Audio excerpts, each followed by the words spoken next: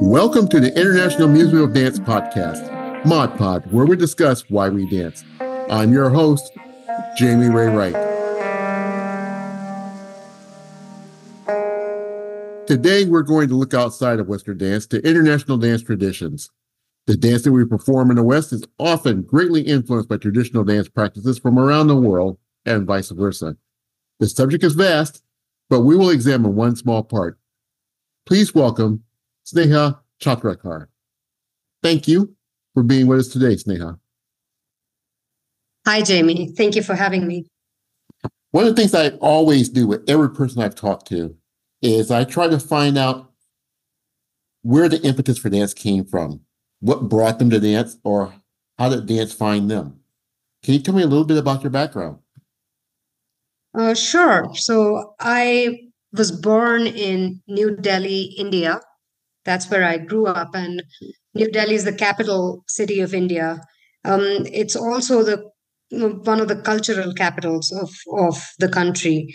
There's a lot of music, dance, theater, alongside politics that you have immediate exposure to if you're living in that city. I also came from a family of artists. My mother is a classical vocalist, Indian classical music, and my father is a celebrated poet. He writes in Hindi and he writes humor and satire, and they're both retired Hindi professors. So there was a lot of culture at home, and I started learning music from my mother at a really early age. However, there was nobody I knew in the family that danced, but as a child, children love to dance, and my mother probably saw that interest in me, and so she found me a teacher in the neighborhood, and that's how it all started. So it's a studio or a private teacher? How did that?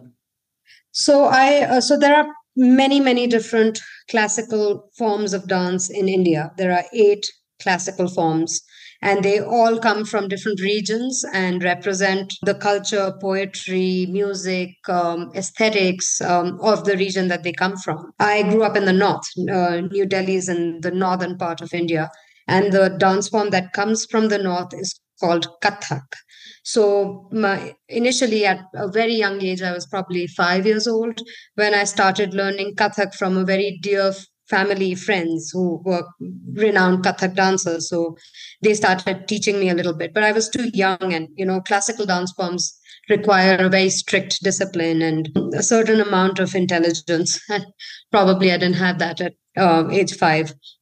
So I stopped learning Kathak, but later, when I was maybe about 9 years old, we had a teacher in the neighborhood. She was our neighbor, and she had just passed out of a school, a Bharatanatyam school, which is now a dance from the south of India.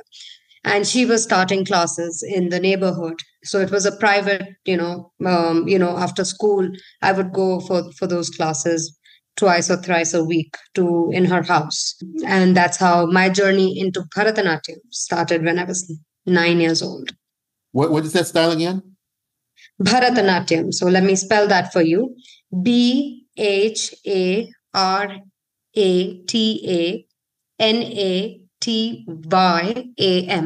Bharatanatyam. And how is that? What's characterized as that style? So it's considered to be about 2,000 years old, and it originated in the temples of South India in a state called Tamil Nadu, and it was practiced and nurtured by a community of women who were dedicated to the temples.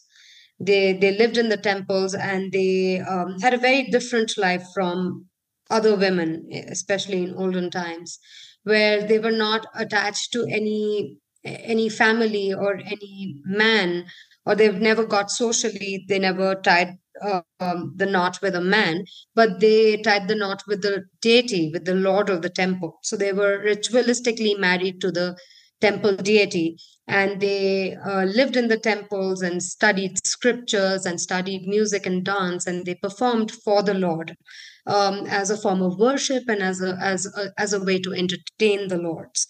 So that's how this dance form originated in the temples. And then it has a very, very long and also very problematic history where, it moved out of the temples, it went into the courts of people. It also was practiced as an art with patrons, and, women performed them.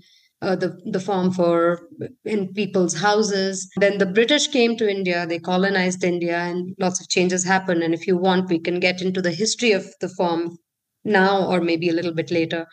But yeah, let's dive in. say that again. Let's dive in. Why not? Okay, so when the British came, India. So I don't know if you're aware, but India has this caste system where the society is hierarchically arranged based on their occupation. So it's an ascribed form of system where you are born into a particular caste. You cannot change it. You don't have a choice in the matter. So the family that you're born is what your caste would be for life. And this is a very extremely problematic system because there's a lot of exploitation and oppression of lower castes by upper castes, and historically it has existed and continues to exist in the Indian subcontinent. So when the British arrived, they brought with them their Victorian morality, which was more conservative than the things that were practiced in India. Were very like fluid. There's this great transition between things that are considered sacred and things that might be considered profane, but they both exist side by side, where these women who practice these dance forms, this Bharatanatyam as we know it today, the dance form in the temples, they were also seen as prostitutes by some other people because they were not, they didn't have conservative lives where they were married to a man, had children. They had children out of the wedlock. They had their own patrons. They lived very sexually free lives, which was not palatable to upper caste conservative society, especially informed by the British morality. So people started talking about this, and also not to deny that there was probably a lot of exploitation of these women as well by temple priests. They were dedicated when they were maybe little girls and they didn't have a choice. They were brought into this profession without really their own consent at many times. So both sides of the argument are valid, where maybe there was a lot of exploitation, and on the other hand, there was also this beautiful art that was being nurtured and practiced and propagated by this community. Eventually, this community also became a part of the caste system and was seen as hereditary artists coming from a lower caste background. So all of that came into play. So there was a lot of hue and cry about it. When the British finally left India in early 1900s, they started this movement, the anti-nautch movement. This form of dance was called nautch, which was a derogatory term for dance. Women, prostitutes dancing, pretty much like cabaret.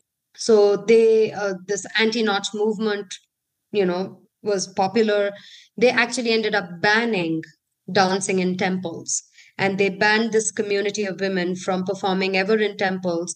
If they were found performing in temples, they would be penalized. They would have to pay a fine, or they would even be taken to jail for it. So this entire community of women who, all they knew was to dance, to sing, to recite poetry. They had no other skills. They had to go underground. They were denied their own dance form. At the same time, the upper caste, some enlightened people, discovered that if we stop these women from dancing, we will also lose out on this dance form. So what they started doing is they started learning the dance from these men and women from these communities. And so there was cultural appropriation that took place, where the upper caste, Brahmin, men and women, started learning this dance form, while the community who actually created, nurtured, and propagated this dance form for thousands of years was denied that opportunity. It was that their livelihood, their dignity was taken away from them. But it was reappropriated. So the entire dance form was restructured in a manner that was considered more pious. So it was more dedicated to the gods now.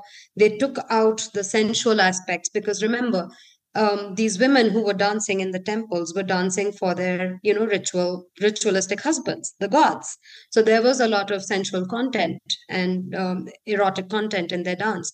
So they kind of sanitized the dance and made it more devotional and gave it a more institutionalized structure, and it became democratic. It opened its doors to anybody and everybody who wanted to watch it, learn it, perform it. And that's how it came to me in the North. So, yeah, there's a lot of, and that community really shrunk, the original community of hereditary artists. There are only a few of them now who openly practice and talk about this. It was when I was learning this dance as a child, these were not even conversations about caste or about the appropriation of dance and how it was banned. The history was told to us in a very different, in a very linear manner. And I never was aware of all the problems that the community faced, which I only learned when I was much older and a student of sociology and got interested in learning about dance in a sociological manner. So, yeah, but now times are different and we talk more openly about things that were not necessarily considered important enough to discuss in, 2 decades ago. So this style of dance, it was performed in temple, was it performed for services, ceremonies. I'm not sure the right terminology. Yeah, that's right. Yeah, during like festivals, or maybe sometimes some pieces were performed on a daily basis as a part of ritual.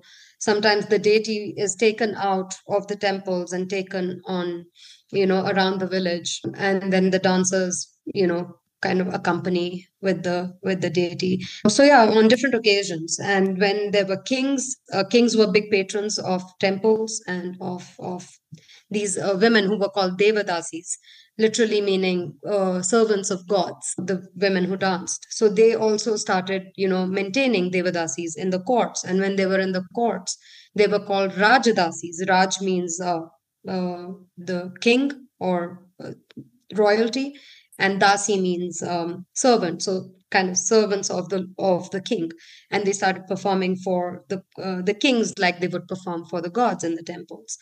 And then they would also go out and have patrons. So, at a wedding of a really important person in the town, they would be invited to perform at the wedding, or, different occasions like that. So it opened. There's no linear history. History was happening in so many ways.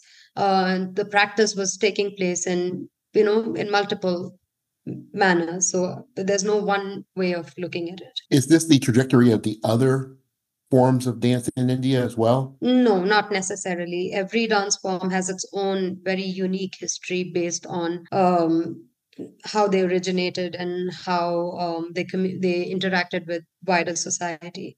So this history is very specific to my form of dance, which is Bharatanatyam, and also kind of similar to another form from a nearby region in the south called Kuchipudi. But yeah, if other dance forms have their own other history. But this is the dance form that really took hold of you. What attracted it to you? Was it the cultural aspect? Was it the stylization of the movement? So, as a child, you don't. It's hard to pinpoint what you like and why you like it.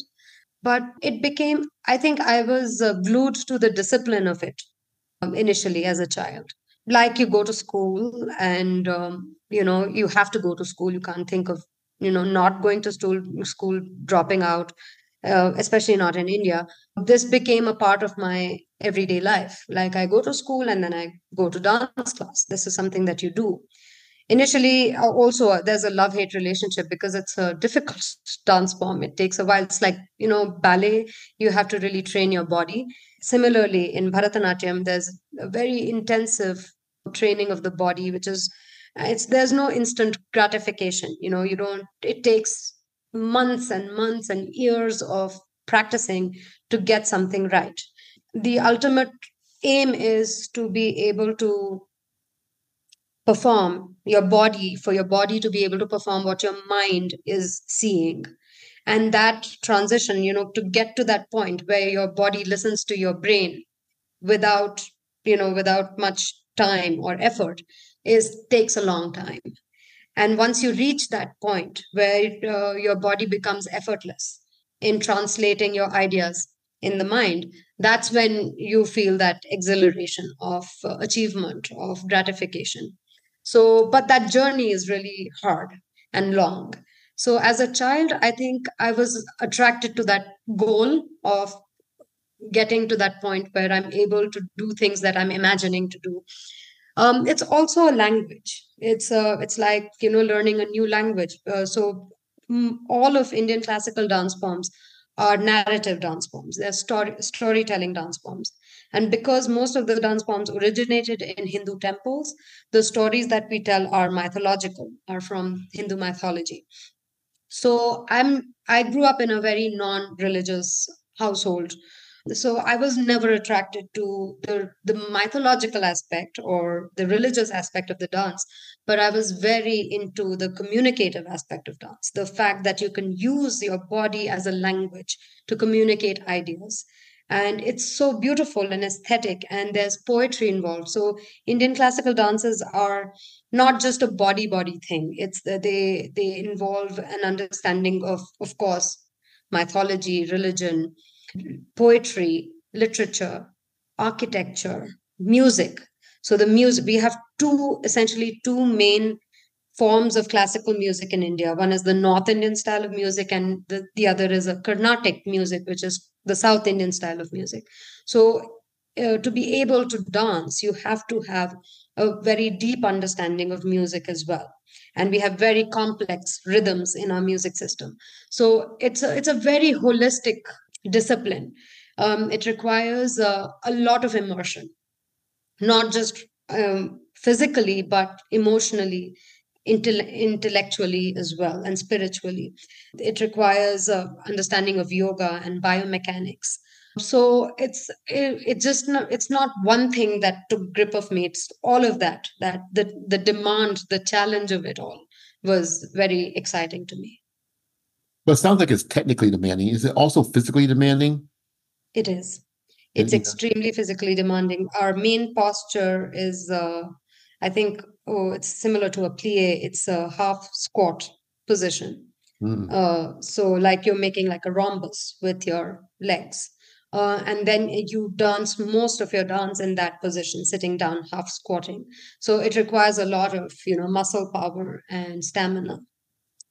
And it's extremely complex as well in terms of the rhythm cycles and just how we play with the rhythm. Yeah, as a musician myself, one of the things I marvel at with South Asian and particularly Indian music is that you use time signatures that are unheard of in Western music. Yeah, there's a lot of math involved. Yep, a lot of math. I like that. So you said music was a part of your family growing up. Do you play a musical instrument yourself? I used to play a little bit of guitar, but I won't boast about it. No, so I used to train in singing mostly, and we play the tanpura, which is like the scale. And I used to play a little bit of the harmonium just to accompany or learn the notes, but I'm not proficient at it in any way. Is the music? I guess music is greatly integrated into the dance style itself, though. It is, yes. You mentioned that this rich history that goes back 2,000 years. Are there, standard dances that are done, standard choreography that's done, or is it more improvisational, or is it choreographed? It's a mix of both. So our compositions that are traditional, that were written maybe 3, 4, 500 years ago, that are still performed. So there's a lot more improvisation in our style of music and dance, where every guru or every composer and choreographer take liberty and bring in their own knowledge, their own intuition, their own talent into how they choreograph. Or so my guru is Geeta Chandran, who lives in Delhi and runs an organization called Natya Vriksha, where she has a dance company, and she is at any given point in time has about 100 students learning under her. So she would imagine things based on her own training, her own interest, and her own capabilities. And I would learn the choreography, but the aim, and while she's teaching me the choreography, she's constantly telling me to make the choreography my own. So the aim is it's not like one size fits all. All of our bodies are different. Certain things look good on my body, which don't look good on other bodies. So she's also, as a teacher, she's also constantly creating and choreographing based on what works for each body. It is essentially a solo dance form. So, and it's a narrative dance form. And so it's very challenging because when you're telling a story, there are multiple characters. So you're constantly changing characters in the story as dancer narrator. So your unique body, your unique placing in space and time is very important to the dance form, and there's nothing fixed really. Yet, of course, in today's day and age, when we have to dance to recorded music many times, then the music, the score is fixed, and yet you can keep creating and recreating choreography as as you grow older. Now, your agility, your level of agility changes. The complexity of in the way you think and express changes. So yeah, there's a lot of scope for improvisation. But certain parts of the choreography are always kind of fixed, which are the rhythmic patterns that are fixed, and you fix choreography to that. And the narrative aspect, when you're telling the story, that is more improvisational. That sounds a lot like jazz, where It is. there are standard songs, that everyone knows in jazz, but everyone who performs that song performs it differently. Exactly right. So the same composition performed by 10 different dancers would be 10 different choreographies, essentially. And you say this is a solo form in performance, huh? It is essentially a solo form, but in the last 50, 60 years, it's inspired by the West. We have now a lot of group work happening because that's what people want to see. It's more spectacular. It's like amazing to see lots of bodies on stage, juxtaposed. So yeah, group work is big now, but essentially when we are trained in the dance form, the training is for us to become solo artists. So I would imagine that since this is a storytelling, a narrative dance form, that it gives you a lot of room to write new stories that actually talk about what is going on in today's world. That's true. It's as I said, it's a language. Once you learn the language, you can write any story you want. But every language has its limitation as well. So if there are new concepts and new ideas, you have to create new vocabulary at times as well. And because this dance form developed in the temples, originated to tell stories of gods and goddesses, our vocabulary is pretty tied to those kind of gestures, that tell stories from mythology. So sometimes it is challenging to tell stories that are mundane, that are out of the spiritual, religious, context. So I think you can tell any story, but it depends on the ability of the dancer, their ability to understand the contexts and to present them in the same vocabulary. So I danced with the Natya Vriksha dance company, my guru's dance company, and I've been very fortunate to learn under this amazing performer and teacher who is very in tune with her social environment as well. And she has always wanted to experiment and bring in new vocabularies or try to tell stories that are more relevant to us right now. So I got a really good sense, like a good, strong training under her of how to incorporate newer material. in dance, where we told stories about even, drug addiction or women's empowerment, and using how to use mythology to tell new stories. I was trying to develop a work a few years ago on the environmental degradation, pollution, because India, living in New Delhi, that's one thing that's constantly that challenges you every day. Breathing every day is like equivalent to smoking 20 cigarettes. So how do you why should I be talking about gods and goddesses when I have bigger demons to kill right now in my life? So I try to incorporate that in a production using mythology. So yeah, I mean, you can decontextualize the dance, but you have to do it very intelligently and very empathetically. Otherwise, it just loses meaning and becomes, just actions in space.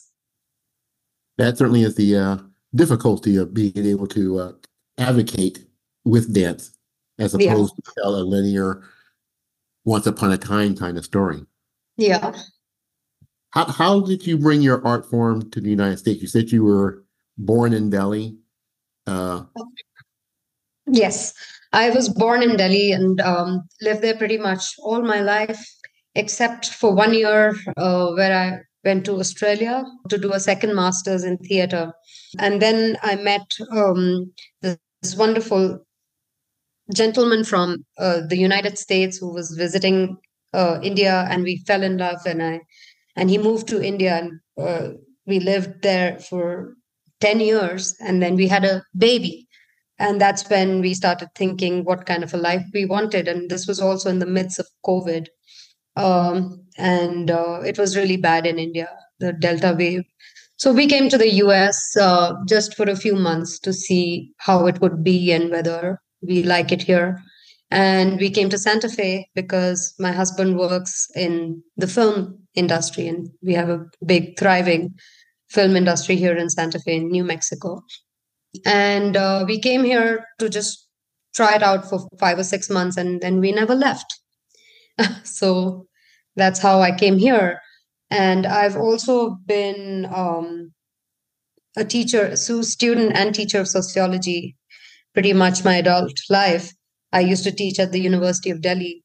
So I've got a job here. I teach at the Northern New Mexico College. I teach sociology and criminal justice.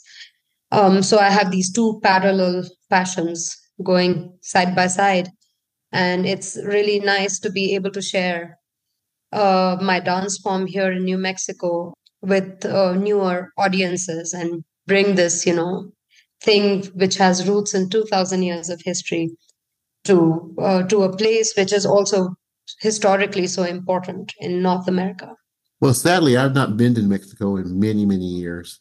Hmm. Is there a large South Asian community in Santa Fe? No, surprisingly, no. I mean, everywhere you go, you find lots of Indian people. But surprisingly, in Santa Fe, there are a few of us.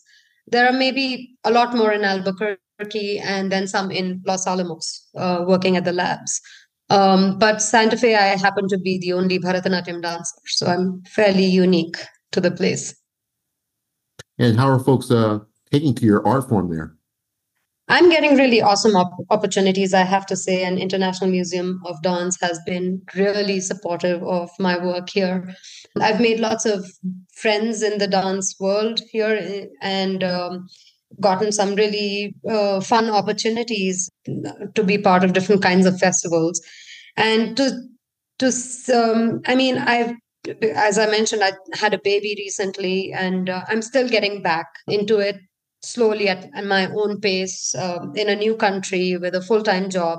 So it's been really nice because I've been able to do it on my own terms and slowly, not be rushed. I think I would have had a different trajectory had I been in New Delhi, because I had this really flourishing practice and this company that I was a part of. I would have been dancing a lot more if I were in India. But here I've taken my time and learn to live in a new country, in a new environment. And it's hard here because we are at such a high elevation, So to build that stamina, build your lungs to be able to dance again takes a while. So I'm really enjoying that process and learning about myself more and reconnecting. And I have so much material that I want to revisit and explore again. So I'm enjoying that process and getting these opportunities to share my art. So are you finding that people want to learn this dance from you? Are you? Yes, I think I get lots of queries. I haven't yet begun teaching. And I tell myself I'm going to start doing that soon. I've just had a very, very busy, schedule with a full-time job. But yeah, that's on the card. This year is the year I will start my own classes. I have a beautiful home studio, and there have been a lot of queries, especially from adults who want to learn more about other cultures and want to immerse themselves more. There's a lot of I see a lot of love for India in Santa Fe. I meet a lot of people who've been to India and practice yoga or know a lot about culture in India in general. So I think I'll have a good community of people wanting to learn the form here. Well, you've given us a very big look at one small aspect of the history of India through the history of this particular dance. I mean, India is such a huge place. I understand there are many languages spoken there. Thousands.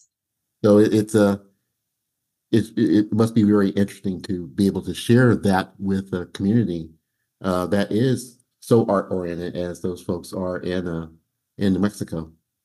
It is, yeah. I feel privileged here to have that opportunity to share something that people haven't seen before. It's really gratifying.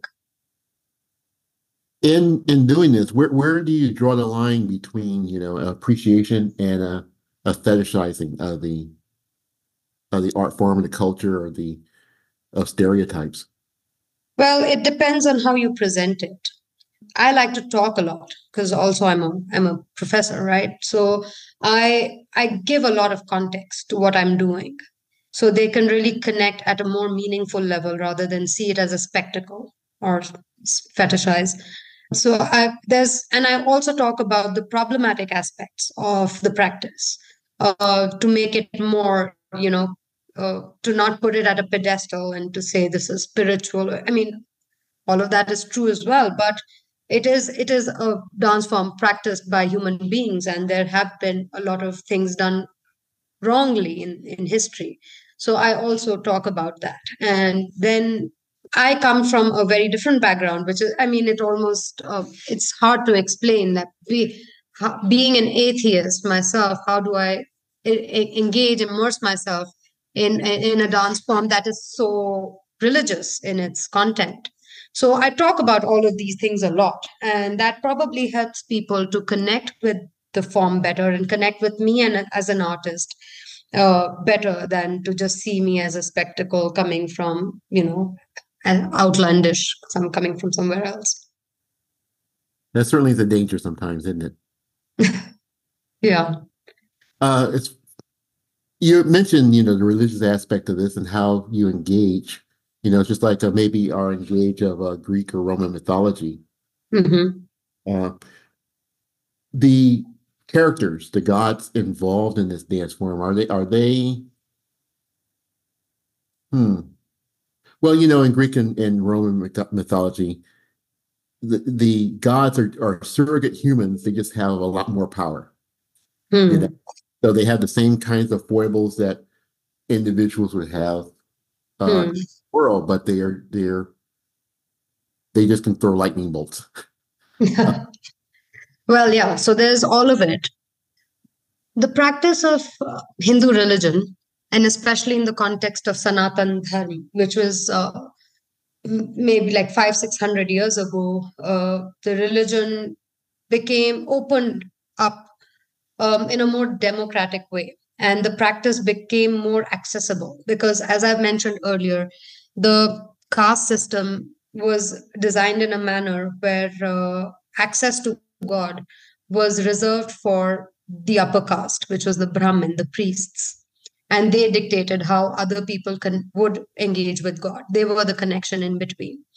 But in the Bhakti period of 600 years ago. People started creating ways of practice of religion, which was more accessible to everyone. And so song and dance became very immediate mediums of worship, or communal worship, where people would congregate and sing, like gospel, would sing together these devotional songs, and feel that spiritual high. Similarly with dance. So the gods in Indian mythology are very interesting. They're very colorful. So they are, throwing lightning bolts also. They are killing demons and having these epic wars. But at the same time, the religion allows their devotee to connect with their God in the way they want. You can treat God as your friend, as your neighbor, as your lover, as your husband, as your family, as even your enemy at times. You can fight with God. You can challenge him as well. So it's a very open way of practice, actually. It's not, nothing is really blasphemous. And so you have this really amazing, immense scope for improvisation and imagination. So there are pieces that we do that are where there's a heroine who's angry with God because God had promised her that he would show up at her house for a night of union. And he doesn't show up. And he comes late. He comes in the morning hours. And of course, he's been with another woman. So she's fighting with him like a, lover's quarrel. That's allowed. So they're very interesting contexts that we have in dance. Then a lot of the time, the conversation is between the heroine and her friend. She's asking her friend to go fetch the Lord because it's time for them to make love. Or, there's very, very interesting things. Or there's purely devotional, talking about the magnificence of the God, of all their aspects of their attributes. So it's a very, very colorful religion, and the way it's practiced is very artistic, aesthetic, poetic. So as I said, it's a combination of poetry, combination of religious texts, of music, and of just general aesthetics of the culture. Well, in sharing this with an American audience, is it something that they are able to grasp, that they're able to catch hold of? Human emotions, because everything is about emotions. Mm-hmm. Even the stories, they may be very grand or imaginative or out of the ordinary. But at the heart of it is your emotion of love, your emotion of devotion, your emotion of, of anger, or all of that. At the base of everything is what we call the Navarasa, the 9 emotions. And all 9 emotions come into play. And no matter where you live in the world, we all can see some similarity in the way we express ideas and emotions in society. Well, it may be too early to ask this in your practice, but are you finding that other dance forms, either other Indian dance forms or other Western dance forms, are finding their way into your practice? Oh, yes.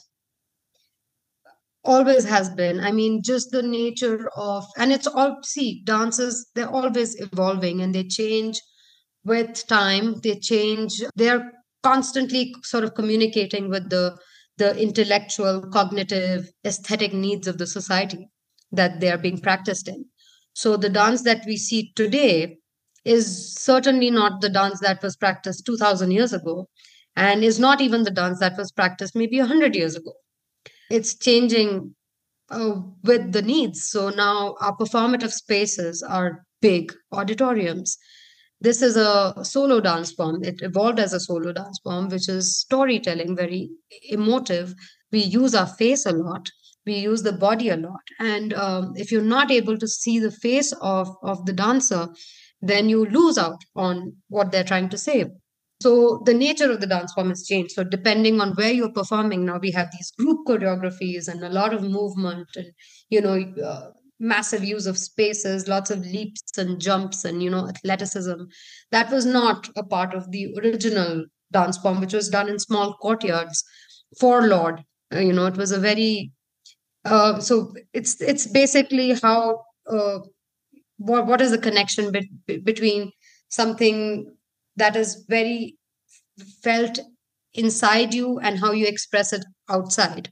It totally depends on who your audience is, where you're performing, what the space is like, what the context of the performance is. So yeah, of course, there have been Western influences of ballet, of just general group performances, and a lot of abstract thoughts also coming into the dance form.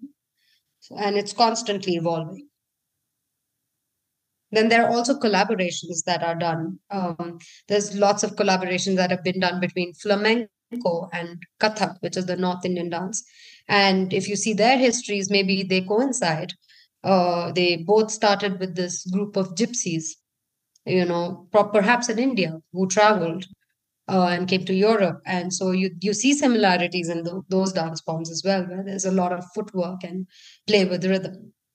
That's So very. yeah. So there were travelers in India, just like there are travelers in Europe. Yeah, they've been travelers everywhere in the world, I guess. Gypsies everywhere. Mm.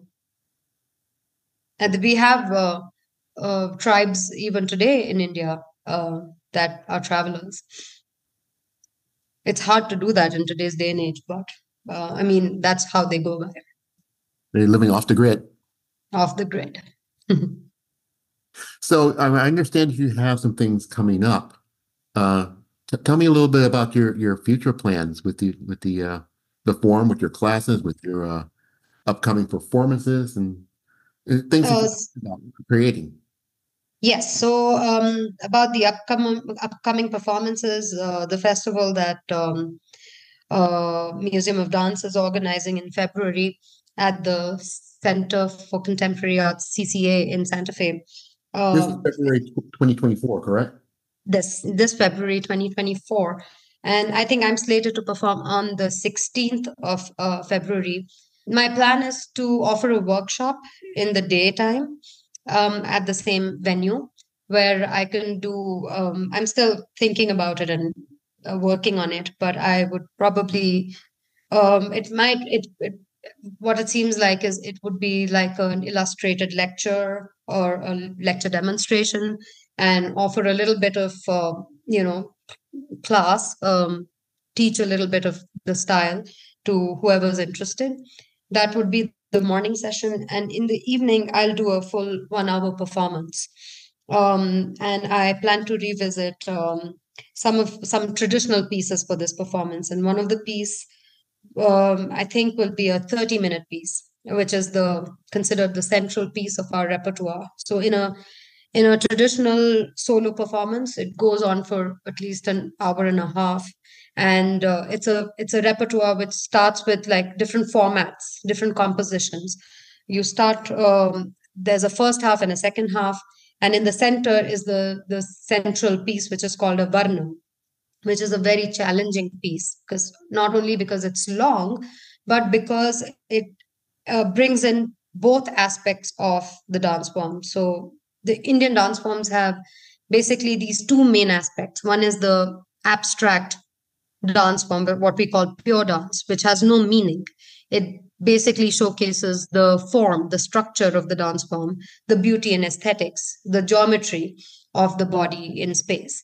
So it has that aspect, which we call the pure dance aspect, as well as the narrative aspect, the interpretative dance, the storytelling aspect. So it fuses both of those. And it's a challenging piece, which has like a running theme for 35 minutes. And it's something that you need to master. So I'm thinking of revisiting one of my favorite varnams in Ragam Bihag for this evening, and maybe one or two other pieces. I'm still working on my evening for that.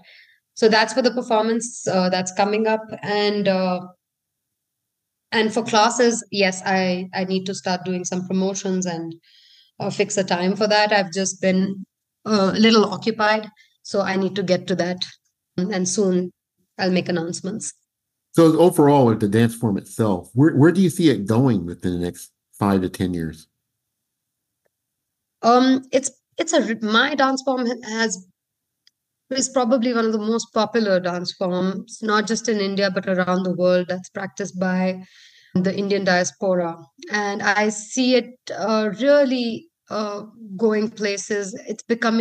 It's evolving more with new practitioners. There's a lot of new blood, very dedicated dancers all across the globe who are bringing new elements, new energy to the dance form. Also, reviving older concepts and older ideas, talking about, there's a lot of research that is also coming from artists now, and they're bringing back histories of how it was practiced in the colonial times and kind of recreating that magic in contemporary times. So I see a really interesting future for this dance form, also because finally we are talking about the problematic aspects of the history of this form as well, and trying to bring those people whose voices were never heard before now onto the scene.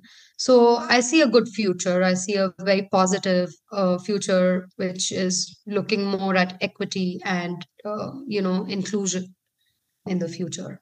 Well, Sneha, you've given us a really great education about, part of the history of India, which is vast. I just scratched the surface here.